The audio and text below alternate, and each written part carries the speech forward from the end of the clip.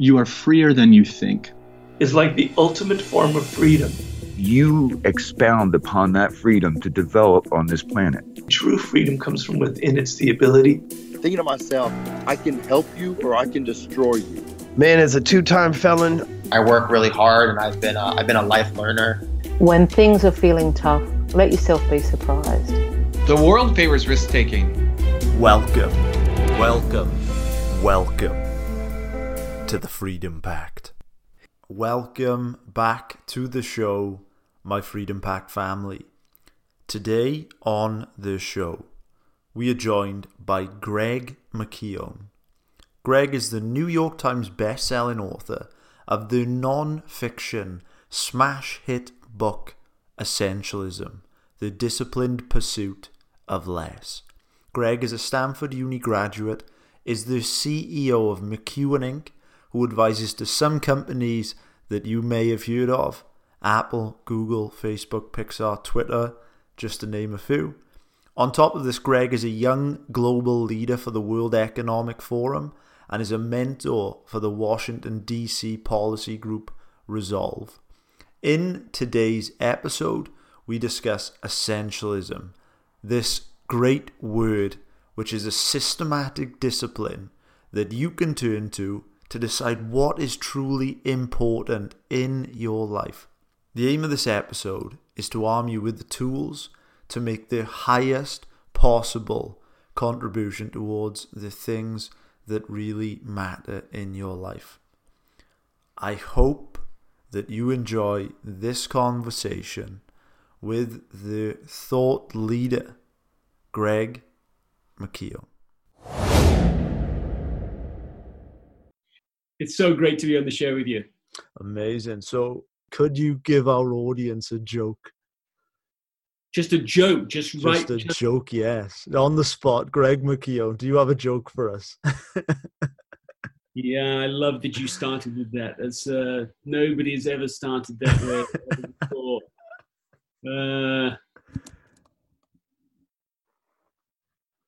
Nope. Apparently I can't. Not funny on command. Not funny on demand. Maybe just not funny. This is what we're discovering here. You'll have to make up for it throughout the interview. Man, when I was listening to your other podcast, I was laughing at loads of the things you were saying. I thought, like this what? guy's What did you got find funny? I think it was this podcast you with the health. I think it was called the Health Podcast, and you were saying these things and you were laughing at your own jokes, and I was laughing with you, and they were just dead silent. I was like, that is funny. Well, they might not have been listening. May not have been. You know, sometimes people are so busy just with a preset of questions that they're not actually listening to what's being said.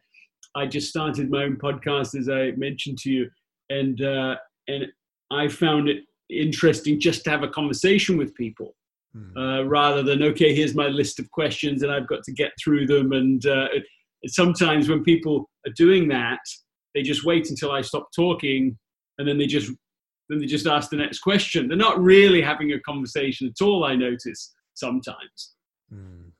How are you finding the weird and wacky world of podcasting so far? Yeah, my first one was a disaster. Really? Yeah, I had, I was trying to do video and audio. I didn't even have a microphone at that time.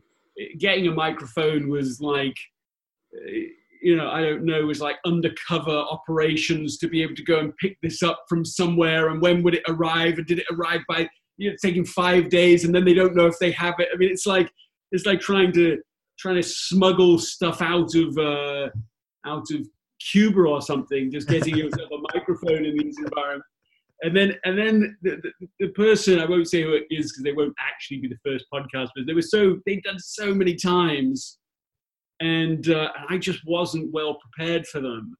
And so the combination of so many new things happening at the same time, and the audio not being good, and me not knowing what I was doing, it was not a beautiful first moment, But really, what I found is you have to have the courage to be rubbish. I love at it. anything, because you're going to have to be rubbish at some point if you want to learn and ever get competent or, even excellent at something. And I'll tell you what, I mean, like when you're very new at this, you think you can't just say that or just admit it. Just be like, yeah, this isn't very clear, this line. Let's talk about that. You feel like you have to be polished from the first moment. But I tell you, I was interviewing one of the people that I've interviewed is a global name, household name. And literally it probably took us 45 minutes to get their audio working. And it wasn't on my side at all. It was them. And they just said, we'll work with this person for a bit. And they'd go off and get tea and make a call and come back. Oh yeah, we haven't used Zencastr before. Well, why don't you set that up with this? And I'll come back. And it was so interesting to watch someone who's just like not bothered about having to appear like they have all the answers. Yes. And I think this is it's such an important principle that you've got to start, maybe always admit when you don't know something, always admit when things aren't perfect yet. Man, do you know Robert Greene? Have you heard of Robert Greene? Yeah, of course, yeah. He, he was on the show, he went 5 years without doing any interviews whilst he was writing his book. Yeah, he was in monk mode. Yeah, he was in complete monk mode. He comes on the show, we're about 45 minutes in, and his publicist keeps ringing him. Right. Obviously, Robert Greene, he's the guy that wrote, the 48 Laws of Power. So me and my co-host, and Robert's like, man, I'm getting emotional with this phone, that keeps going off. So Robert picks up this phone with his publicist, and he's like, look, stop ringing me. I'm in the middle of an interview. And me, my co-host Lewis and me, we like sat there and we're just like looking at each other, like, and then Robert goes to this guy, he goes, I've warned you, now don't call me again. And we're like, oh my God. Man, but like, that was like, I warned you, leave me alone. You could set that up, couldn't you? You could have somebody call you in every podcast just to show, how like, look, never call me again. I'm talking to Joe, and that's the priority right now. I'm done. I don't need a publicist. Yeah. I don't need a publicist. I'm out. I think it's a great place to bridge your book Essentialism into this conversation with the podcast. And one of the things in which I was thinking about in this discussion about podcasts is, I think that one of the principles that, our team and myself, we go by with this is we want to begin with the end in mind, right? So as I said, we want to create the product that we wish existed. Unfortunately, as you get deeper and deeper into product land, into podcast land, as the downloads start increasing, it becomes a bit more complicated. You get publicists reaching out to you, people saying, can I come on and promote my course? And, and guests saying, can my friend come on? And you think, so I think coming back to that idea of beginning with the end in mind, that's been a real guiding principle. And in this book, the story which gave me goosebumps was when you documented an encounter that you had with Cynthia. Yeah. So I was talking to Cynthia and she told me a story. She's I don't know, age-wise, maybe 50, 60 years old, telling me the story about when she was, I can't remember now, but 10 or 12 years old. And she'd been looking forward to this weekend she was going to get with her dad in San Francisco. He was going to be at a conference all day, and she would stay at the hotel, and then she would meet him at the end of this event, and they had planned everything minute by minute. They were going to go watch a movie. They were going to go into Chinatown and eat Chinese meal, a favorite meal. They were going to then go get ice cream. They were going to go back to the hotel room, order food service there, and eat ice cream again, or cookies, whatever, and then watch another movie. They had the whole thing laid out, and they've been looking forward to it for a long time, especially she had, because this one-on-one time, of course, is immensely valuable. And it's exciting, and it's not just the doing of a thing, it's the anticipation of it. And so they've been building this together. So the day arrives and everything's going according to plan, and at least through the day, they meet at the end of the conference. She meets her dad and is about to walk out of the conference center.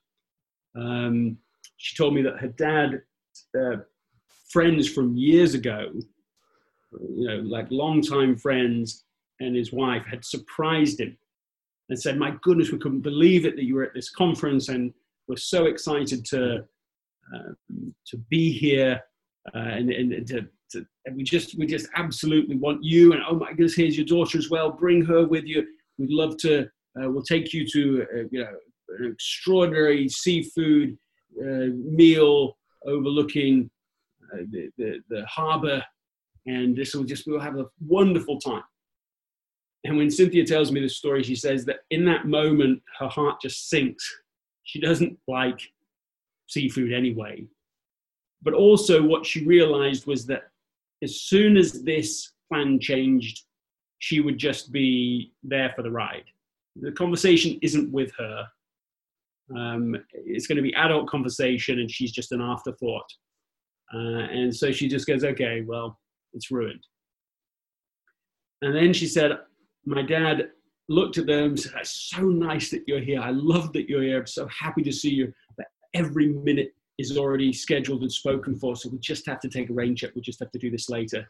He grabbed her hand and he ran out the door, and they went and did every part of their plan as had originally been organized. And so here she's telling me this now. Her father has passed away. It's the story that she told at his funeral. And she knew in that moment that he really thought she mattered, that she was essential, that this relationship was vital. I suppose the kicker, the little reveal on this is that this is Cynthia Covey, and her father is Stephen Covey, the author of The 7 Habits of Highly Effective People, a mentor to me before he passed away. And really, it meant a lot to me to hear her tell that story and to curate that out of all the experiences of her life with her father as being defining. And what's brilliant about that story is that we all have that opportunity. We can get clear about what is essential. We can invest in what is essential, and we can, therefore, because we're so clear on that, either eliminate or negotiate or reduce all the non-essentials so that we can actually live a life that really matters and not leave those essential activities and relationships uninvested in at the end. That's a pretty great value proposition. Yeah. When you say that Covey was a mentor, did you actually meet him person to person in real life, or do you mean more? Yeah. Really? Lots of times, yeah. Wow. And talk to him on the phone often as well. And it was, I'd quit law school years ago, as I'm sure you know, and then came to the United States to teach and write. That was my focus. That's what I wanted to do instead of studying law. And so I felt full of a mission, a sense of mission, and I still feel it now. The flavor of the mission has changed. The taste of it has changed as I reflect on that right now. But the depth of it, the strength of it has certainly not diminished. And I remember, so even when I was just at university, as at BYU, and he lived close to there. And so I looked him up, and I remember the first time I met with him in person, I said, something along the lines of, look, I just really want to write. I want to teach, and I want to write a book. And I must have been, I don't know, I was 22 or something at the time. And he said, oh, Greg, he said,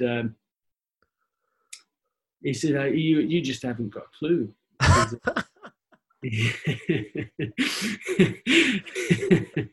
He said, you don't even know what you don't know.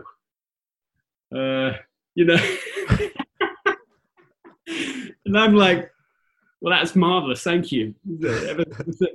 Thanks, Stephen. To actually met you here. This is all the inspiration I was hoping for and looking for. You've done better.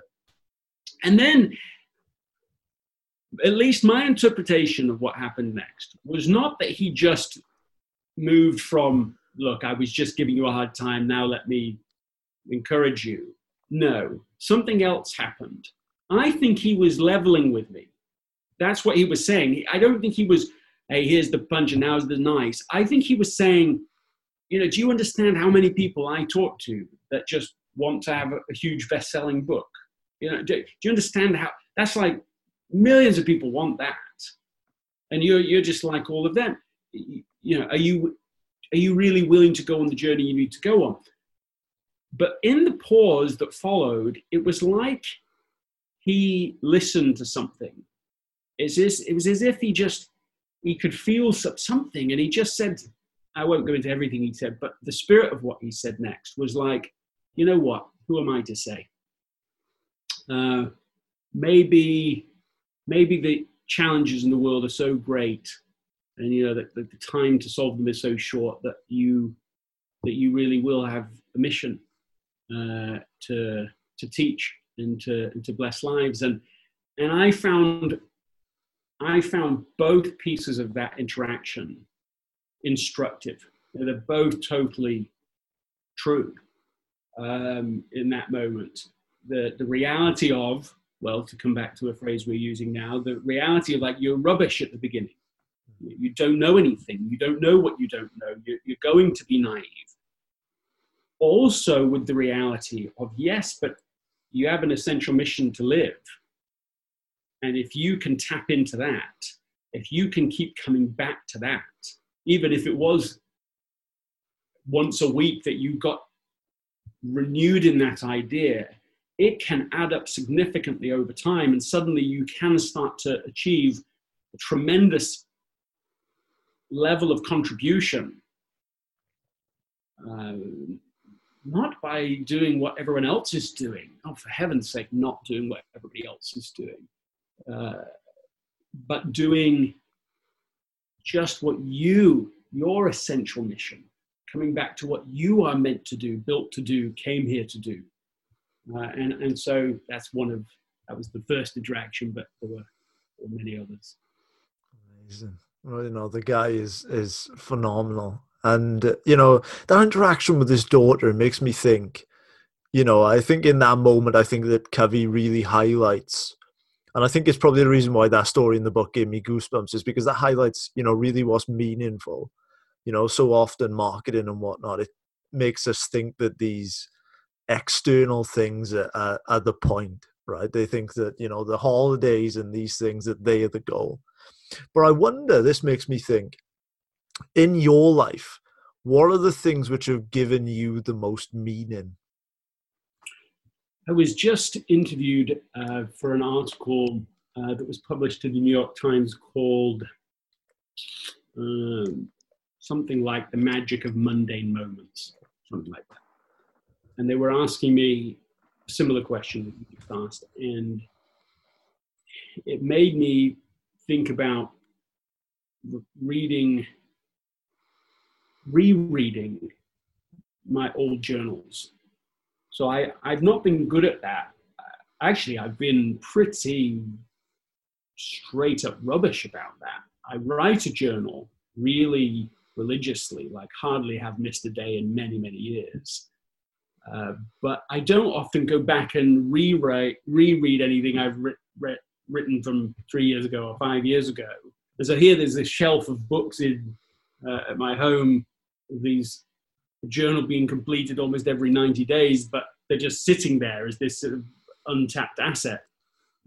And so as I started to go back and reread some of them, I was amazed at how many of the things I'd written just didn't matter anymore. Especially given the fact that the structure I use is like a gratitude journal. So I'm only trying to highlight the things I am grateful for that I think matter. That's what it is. But here, as I look back after a few years, I just thought entry after entry just didn't matter to me. I couldn't care less. And then every so often there would be an entry that was really precious to me. And one of them was a description of a game I had played with my daughter, who at the time probably was 4 years old or something. And I put in enough detail the kind of game we'd played and where we were when we played it and what she'd said and so on. It's just a short paragraph, but I was back to that moment. And I thought, really it was the ordinary moment described in there that had become extraordinary to me, given some hindsight, given some distance. And in that I find is quite an important lesson about not missing what matters in pursuit of other things, in pursuit of various goals, that you could miss the important stuff that's happening right this second, right where you are. What would be an example of something which you thought mattered at the time, but looking back, you realized that it actually didn't? Almost everything that I'd written about professional accomplishments on a given day. It was amazingly unimportant. And I suppose it might feel a little rich to say that, because you think, well, yeah, but if you don't achieve certain goals, okay, well, then there isn't really the security to be able to have that game with my daughter, maybe, right? So, I mean, I suppose there is something about that says, well, yes, you get to enjoy this moment because you're doing other things. Nevertheless, I was surprised at how trivial it now seemed. So whereas I was celebrating, oh, well, this company or this conference has asked me to speak in this place and so on. And it was clearly exciting to me that on that day. And I'm not then or now ungrateful about that. I'm still grateful for it, but it just isn't as important as it felt. So we've got to remember that. It's not like some things are a little more important than other things. It's that some things are massively disproportionately important compared to other things. And that's the scale problem that I think a lot of people have, that I try to teach with Essentialism. I think a lot of people do have a basic logic that says, look, everything's approximately equal importance. And my job is basic productivity. It's to get as much from point A to point B, like it's a coal mine or something. You've got to be careful with talking about coal mines and whether they're not important or whatever. I'm not saying coal mines aren't important, but just that, you're trying to get a set of stuff from point A to point B. But then Essentialism's, one of its fundamental assumptions is that life is more like a diamond mine, where you've got to explore and spend time in the exploration in search of a few things that are incredibly valuable. And so the difference would change how you go about your work. And same with the work of life, is that we're really in a diamond mine, and our job is to make sure we're not missing the diamonds, because there's lots of forces that would try to distract us or attract us away from the things that actually matter most. I love that. Here's a question which has just come into my mind. So when I was negotiating with, I believe it was Lindsay, to come onto the podcast, it made me think, what are some of the things that Greg, yourself, could do that would irritate Lindsay? Oh yeah, I mean, there's all sorts of things. I'm a bit notoriously a couple of minutes, late for interviews, as I was this one. And so I do check. I've actually been starting the most obvious thing, but I've started a habit of checking my calendar. I mean, you can imagine checking my calendar at night, first thing in the morning, and then through the day. Just even those 3 check-ins, because it's not actually my norm to do it. I'm so focused on hey, let's get on with this mission and this thing to do. It's just not been a great habit for me of making sure that I'm there. So she will normally email me or text me or call me right before an appointment.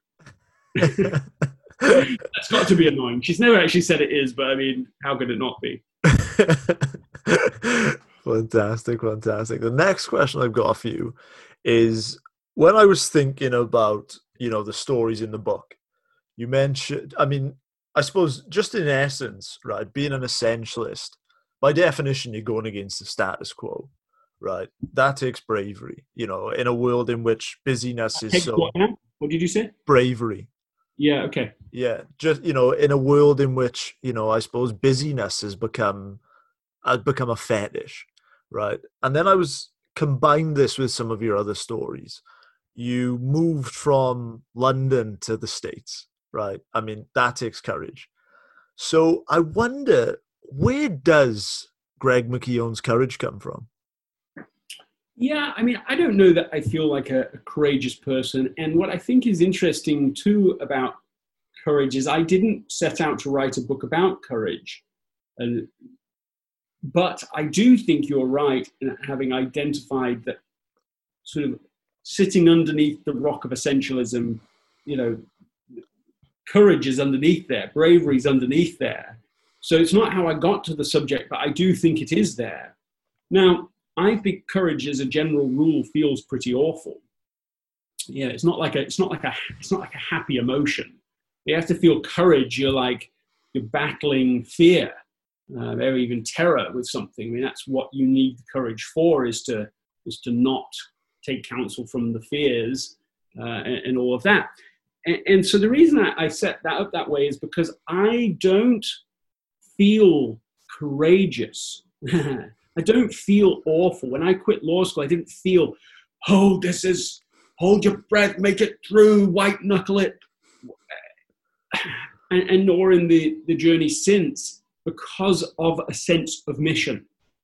And by that, I don't just mean a goal that you write down and then pursue. I mean something deeper than that, something that you detect rather than define. Actually, that's something that Stephen Covey said, and I completely concur with, is that really, even though for all of the times he taught that you need to write a mission statement, what he really was trying to say and said to me was, a mission isn't something you write, it's something you detect.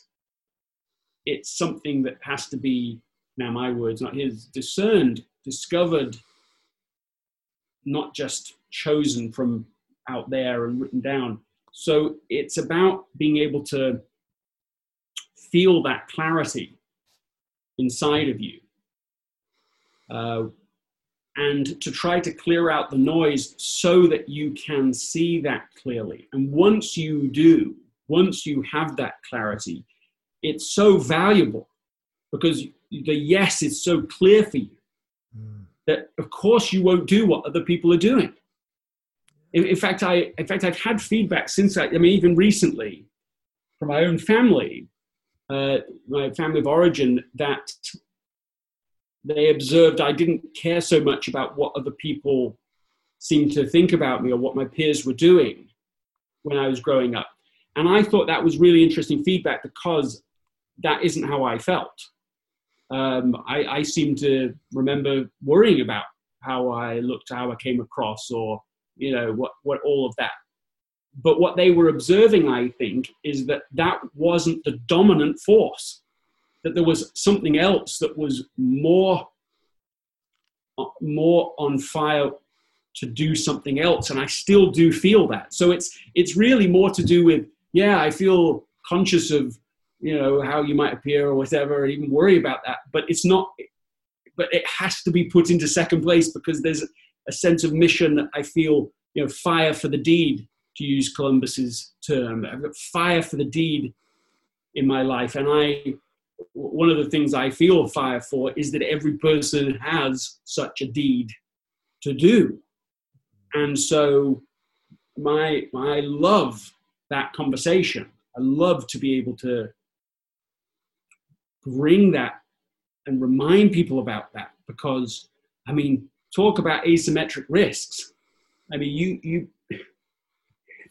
risk that you don't want, the negative downside is to get to the end and go and discover, oh, yeah, I did a lot of stuff. I did a lot of the Facebook stuff, but I didn't detect or do my essential mission.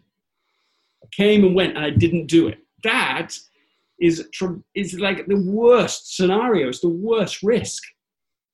So the alternative is, well, let me start exploring that right now. Whatever I've been doing before, let's start exploring it. And when I was doing research for essentialism, I found that essentialists explore more than non-essentialists. They just commit to fewer things. And there's so many ways I fall short as an essentialist, but exploring what is essential is something that's like, almost like my profession. It's just constantly in the mode of, could it be this? Is this what I should be doing? Should I be doing this thing? And it's not indecision, it's exploration until I'm searching for the thing that's so completely, absolutely the right thing. I can go big into it and I can spend years on it. It doesn't matter because it's the right thing.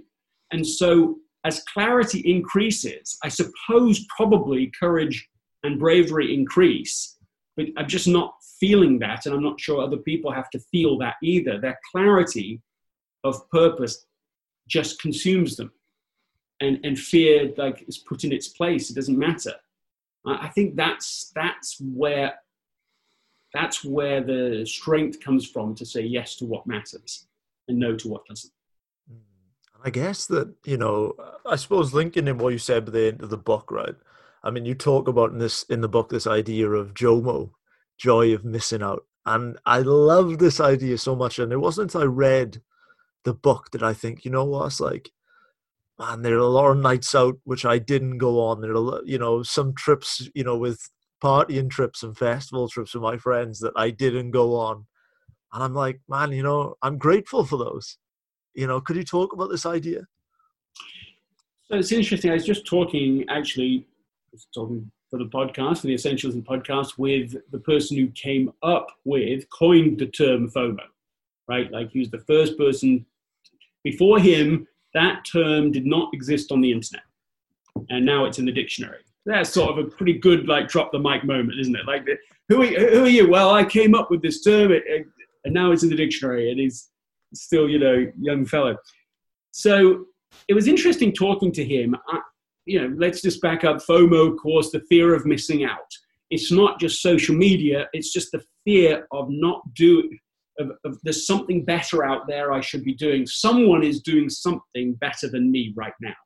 And so even an effort to optimize based on other, it becomes sort of impractical or even impossible. So you're unhappy constantly in your choice because you should be somewhere else. In fact, I've been to Davos a few times, which itself sounds so name droppy, but it still is. It's sort of important to illustrate the point, which is, okay, now you've been invited to one of the exclusive parties of the world, right? I mean, you're there now, man. You've arrived now, and you get there, and the entire time, the sensation palpably everywhere is that you're not in the right place. That the right place is through that door over there. They're having a meeting over there. It's like an experience of being in Inception. Oh. There's always a dream within a dream. There's always a within a meeting. And whatever door you get into, however selective of a group you manage to go, well, the real party's over there, And literally there are people, and not a few, and especially now that technology is what it is. I mean, there's all apps that people have been created, informal apps and unofficial apps, and they are where people can say where things are happening. Oh, I'm at this party and so just arrived. Oh, I'm at this place and so. And there are people literally chasing between these different events, trying to be where those people are. And I just cannot do it. First of all, I just think I would lose that game. I just don't see how I would. Who wants to win? Who wants to try and play an unwinnable game? Yeah. That doesn't appeal to me anyway. I don't want to have a red ocean strategy, from the metaphor, right, where everyone's fighting over the same fish, and so the ocean's red with the blood of everyone. I much prefer a blue ocean strategy for my life, where you're finding a different approach. And so at one of the World Economic Forum events I went to, I felt meeting fatigue. We've been in meetings after meetings, and I just was like, and it wasn't bad time at all, but I still just was in fatigue. So I said, okay, I'm just going to go to the pool. You know, a little embarrassed, a little, you know, I get there, and there's probably 20 or 30 other people who have had the same idea. And that's where something magic started to happen. It was like, it was walking away from where everybody thought the action was happening and just enjoying being there with whoever was there. That all these interesting connections did happen between the people there that were just hanging out and relaxed together. And the more I've done both that and other kinds of events, you know, in a similar vein, I've just found like most of the normal rules just I'm not interested in and don't apply. I just don't think they're the best approach. You just be interested in who you're talking to. Don't at these events stand there looking over the shoulder, well, who else is in the room, who else is here. It's just be there with the person you're with. Don't try to pretend you're better than you are, and don't try to be like everybody else with the fancy suits and the fancy ties and everything's all right. The guy that taught me most about how to do there he goes by Mr. Davos, actually. He's done it every year for forever. And he said he likes to make a bad impression. Think of that. That's really genuinely true. He says, I like to make a bad impression. He said, because everybody else is trying to look completely professional, completely put together. Of course, they've done their hair. Of course, they're wearing all the designer stuff. And so as a result, they're completely invisible, completely forgettable. And he said he just goes the other direction. He's just completely himself. He's completely raw. He doesn't mind if people even find him slightly irritating when they meet him, because at least they remember him, and at least then it's the beginning of a proper relationship rather than all this fakery. And I suppose, you know, it comes back to the thing. It's like, you know, how do you feel when you're by yourself, right? It's like, you know, you go to one of those conferences and you try to be someone you're not, and then you got to go home and, you know, like live with yourself, you know. So, man, I love that strategy. But I want to talk with you about essentialism as a decision-making tool, right? So I think that one of the quotes in the book off the top of my head, which, man, I think, you know, sorry, Shane Parrish, man, this is the only mental model you need.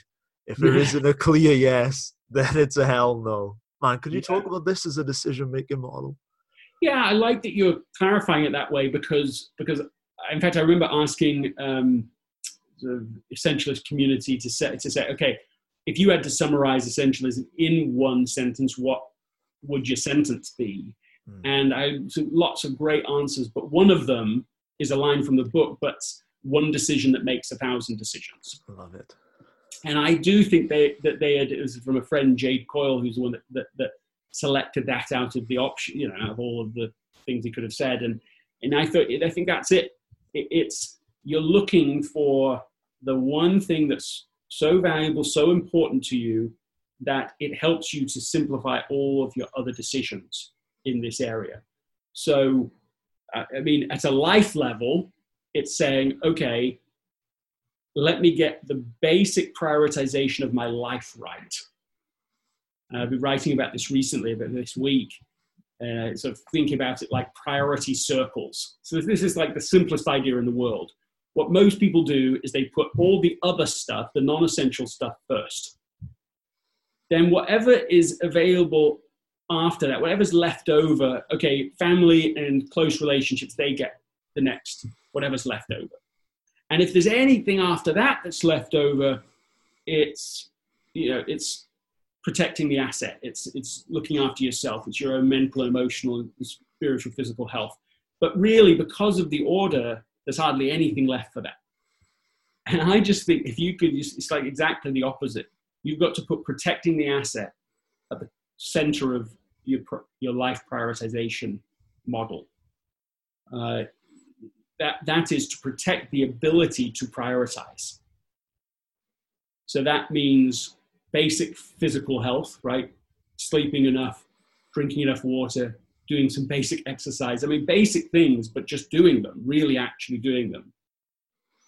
It means mentally reading from the best literature, the most inspiring, most ennobling, enabling work, so that you're constantly educating and cleansing your own conscience, your own sense of, your own navigational intelligence is getting cleansed every so often by being connected to the very best that's been written. You're doing these things so that you can discern what matters and what doesn't. So that reinforces then that your most important relationships really ought to get the next level of investment. And you show up to them in a good way because you've invested first in protecting your own asset. And then, of course, what it means is when you are that way healthy and your family relationships are strong, you are in a place to be able to really focus on the other projects out there, and your ability to figure out what the most important projects are has increased. So what you find is if you can simply get that order right, if you can reverse, switch between that non-essential model to an essential model, that you have the opportunity to succeed personally and with the people that matter most to you, and to make a contribution out into the world. And it works. But if you get the order wrong, you will often end up sort of fouling out on some of the professional stuff, and you don't have great relationships, and your health is being diminished. So you can end up getting none of it. And it's all simply about getting the prioritization order correct. I love this concept. It seems like relationships and meaning has been such a present theme throughout this. So I suppose my question to you on this would be, Greg, what would be some investments that you make that you never regret making? Yeah, well, that's a really cool question. Identifying it in that way that you never regret. I mean, one thing that's too general to be satisfying to me as an answer for your question, but one is like just choosing to become an essentialist, right? You never, ever regret that. Like, on your deathbed, you're never going to say, oh, I just wish I'd been more of a non-essentialist. I wish I'd just spent more time, fooling around on Facebook and just purposelessness should have been. You're never going to say that. So, like, first of all, that's one thing I think you can safely walk down. You can open that door confident that there's very low downside, very high upside. Let's talk about specific things. I never regret taking a nap. I didn't expect that answer. Never regret that. I don't know anyone who regrets that. Even if you go, I've got work to do, I've got things to deliver on, and then you just, I'm tired, I'm going to go take a nap. After you take that nap, you're just like Superman, right? You're like, I can do so much better now, and I can see which things I don't need to even worry about now, bother with, and do the important work instead. I would say that's one thing for sure. I would say investing in like a proper microburst planning session with my wife, Anna, I never regret, right? So even if you say, okay, 10, 15 minutes, what do we think really matters today? Let's get it synced up. That is such high value add work. Another thing is once a week, I do a sort of weekly review, but it's like a gratitude review where I'm looking through my journal entries and saying, okay, what out across the course of a week, what things have really mattered most to me? And that is so satisfying, but also perspective correcting in helping me to see what's going right, what's working, and what I can build on the next week. I would say one-on-one time with each of my children. You never regret doing that. So I travel with my children. 80% of the time I'll bring one of my kids with me. And that just always enriches. I mean, actually, on one of those trips, you get more one-on-one time than probably a month or even sometimes 6 months of normal life because you're just with each other the entire time. And And it's just much more relaxed experience to be together. And we've made so many memories, I mean, all over the world now. So it's added up a lot. Okay, those are some answers to your question. I love that. I've just got maybe 2 more questions left before we just get you to sign off and just tell our audience where they can connect with you. So I think the hardest part of becoming an essentialist for me is, I mean, growing up, I was always, you know, I'm a people pleaser. You know, I like to see other people happy, right? I mean, my co-host Lewis, this guy is pestering me all the time for things, you know, which is good because obviously, I mean, we push each other. But I mean, man, sometimes I just need to put my phone on airplane mode for, you know, a month or so just to get some peace of mind. And I know you target this in the book, but I wonder how you would approach a subject like saying no. Because I suppose, especially when it's someone you care about, like say, like, you know, my business partner, Lewis, right? It's like, I suppose the closer they are, the harder it becomes. So what sort of methodologies or frameworks do you have for this? Something that, an experience I had that I hadn't had when I wrote Essentialism, but I wish I had, because I'd like to have put it in there, was one of my daughters who, as I already mentioned, they travel with me. And so that means they have actually attended lots of Essentialism workshops and keynotes, and they're not just, you know, they're not just there. They like participate. They, you know, they'll answer questions and take notes and participate in the exercises and all of this. And so I'm saying that because it may have had an effect upon this experience. I was trying to persuade her to read a book. I'm sure it was something that I thought was a good idea, and she reads a lot. But she didn't want to read it. And we didn't have some big argument at all, but she just was pushing back. And I came to the office here and was doing some meeting, and she slipped a note under the door, and I have it somewhere. I carried it with me for a little while, and then somebody, when I was speaking, they said we've got to laminate this, we've got to protect it, so that's why it's laminated now. But here it is. This is what she wrote. She said, "I already expressed my unwillingness to read this book, but I'm willing to make a counteroffer. I am not willing to read it all in one day today, but I'd be happy to explore the possibility of reading it in the future over the course of a few weeks. I believe it would be best to wait till the end of my literature assignment. If you would like me to read this book in place of a separate assignment and over the course of a few weeks, I'm sure that can be made possible." Well, how old is this daughter? She was 14 when she wrote that. She was 14? Yeah. Oh my God. Yeah, and to me, there's a lot in that little story, right? There's what essentialism looks like, first of all, because essentialism isn't a solo sport. It's like culture or nothing. You want to have it become the norm for everybody involved. It's not just, oh, I'm the boss and I will say no to 1,000 things, say yes to the one thing that I want to do. It's like, it's the healthy way of operating with any relationship, where if you think all you have in a relationship is 2 options, polite yes or rude no, right? If those are your only 2 options, then first of all, you're going to bound to be doing more polite yeses than rude nos. But either way, you're trapped. Yes. It's not a healthy relationship. But if you can discover that you can negotiate essentials, and in fact, this is the only really viable long-term solution for a good relationship, is to be able to talk about the trade-offs. I need you to do this, this, and this. Okay, well, let's talk about it. Let's look at what can I do today? How is this the most important thing? Let me share what I think might be the most important thing. Let's get clear about what we really want to be doing. What are our key projects? What are the things that just should be put on hold completely or eliminated? Like, this is the conversation. And you've got to create enough psychological safety in those relationships to be able to have these conversations so that you can actually invest your time on what matters most, what's most useful, and not simply,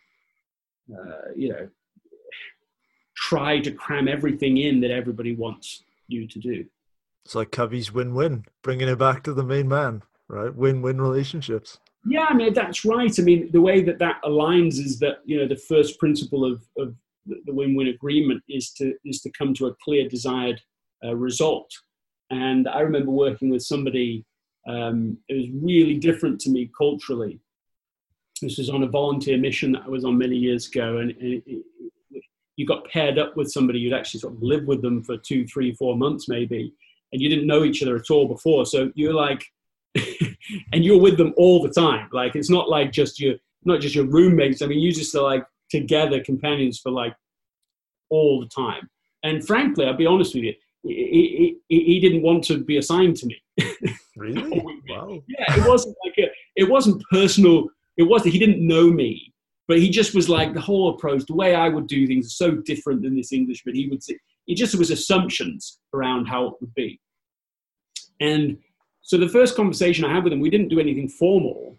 That'd been weird. We were like 19 at the time, but I just said, hey, listen, can we just talk about like what our goal is, like what we want to do together, what, and we agreed on like one objective. And we also just then had a discussion about what things wouldn't we want to do and how would you not like to go about it. And he identified something right in that first half-hour conversation, like when we were talking, that he never wanted to do. And I was like, well, that's fine. I can agree on that. And it led to the most productive, fantastic next 2 months together, because we were clear about what we were trying to do. We shared the same goal, and we also knew, you know, had a couple of boundaries. I love that word. Made it work for us, right? Some boundaries that, okay, I'm okay with this, but I'm not okay with that, and so on. And getting that up front meant that we were able to just really enjoy being together, even though we're completely different temperaments and cultural backgrounds and whatever else. I love that. So I think this has been fantastic. I got one more question, but because I know you would have done a million of these, I want to give you a choice of which question you answer. Yeah, okay. So question number 1 would be, what would be one thing that you wish everybody could take away from the book? Or question number 2 would be, what things in your life bring Greg closer to the light? Yeah, I'd take the second question for sure.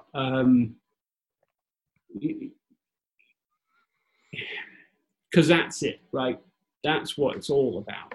Is, you know, with Anna and I, with our children, for example, you know, we think there's like one goal. And the goal is to help each of our children be able to feel, recognize, and follow their conscience. I love it. And we further think that if they can, that's the end of parenting, right? Like the primary function of parenting is done. And that doesn't mean we disappear completely, but it means you can change your role. Because your role is no longer directing. Your role is just supporting and encouraging. And our experience is that this can happen young. So it's not even something that, well, okay, when you're 18, when you're 25, when you know something, then you'll be all right. No, we don't want somebody to be 25 or 30 before they start doing this. We're going to teach them when they're 3, 4, 5, 6. By the time they're 10, 12, they might have insight, light, that will guide them for years and years to come. Another note slipped under our doors. Everything's by notes, apparently, in our house. Was when my eldest was 10 years old, and she slipped a note under my door. She'd stayed up late. She had brainstorming time. And she had really been wrestling with some of these big questions, some in essentialism and some not written there. But like, what's my 100-year vision? That's literally what one of the questions was.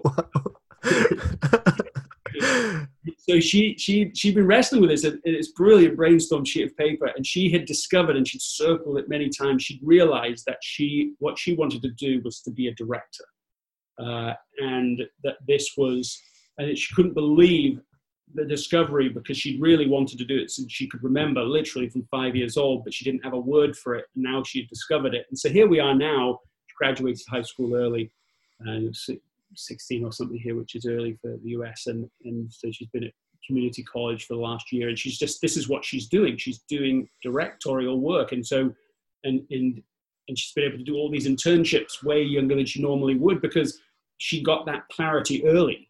And you see, it's like really, truly one decision that makes 1,000.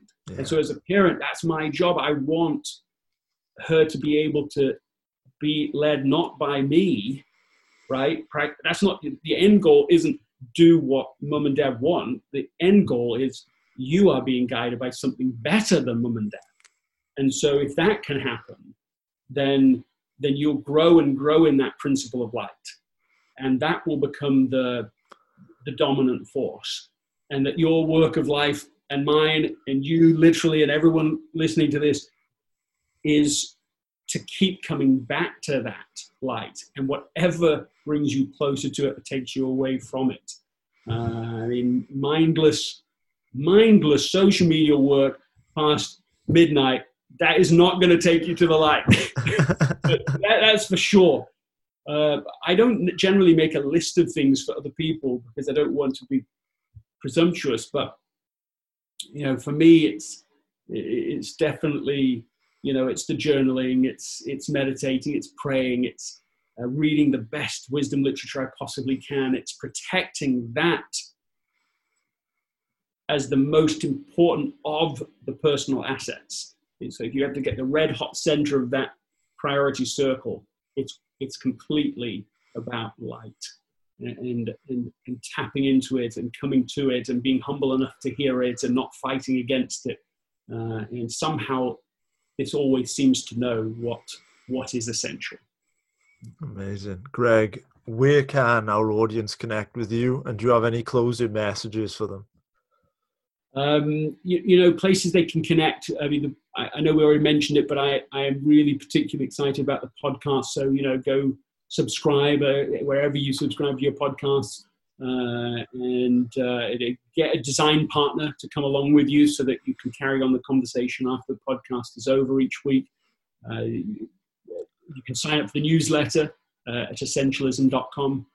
And that's another place where we'll be continuing the conversation and providing resources. So start with those. Well, guys, that wraps up another fantastic episode of the Freedom Pact podcast with Greg. If you enjoy our work, then there are a number of ways in which you could continue to support the show. Please consider leaving us a 5-star iTunes review, as this really, really, really does help our show. As a reminder as well, this episode is up on our YouTube channel in video format. And we also release a healthy, wealthy and wise newsletter, which goes up once per week. So guys, thank you so much for your time, your attention. I hope that you learned something in this episode today with Greg. And we will see you next week for a brand new episode. Take care, guys.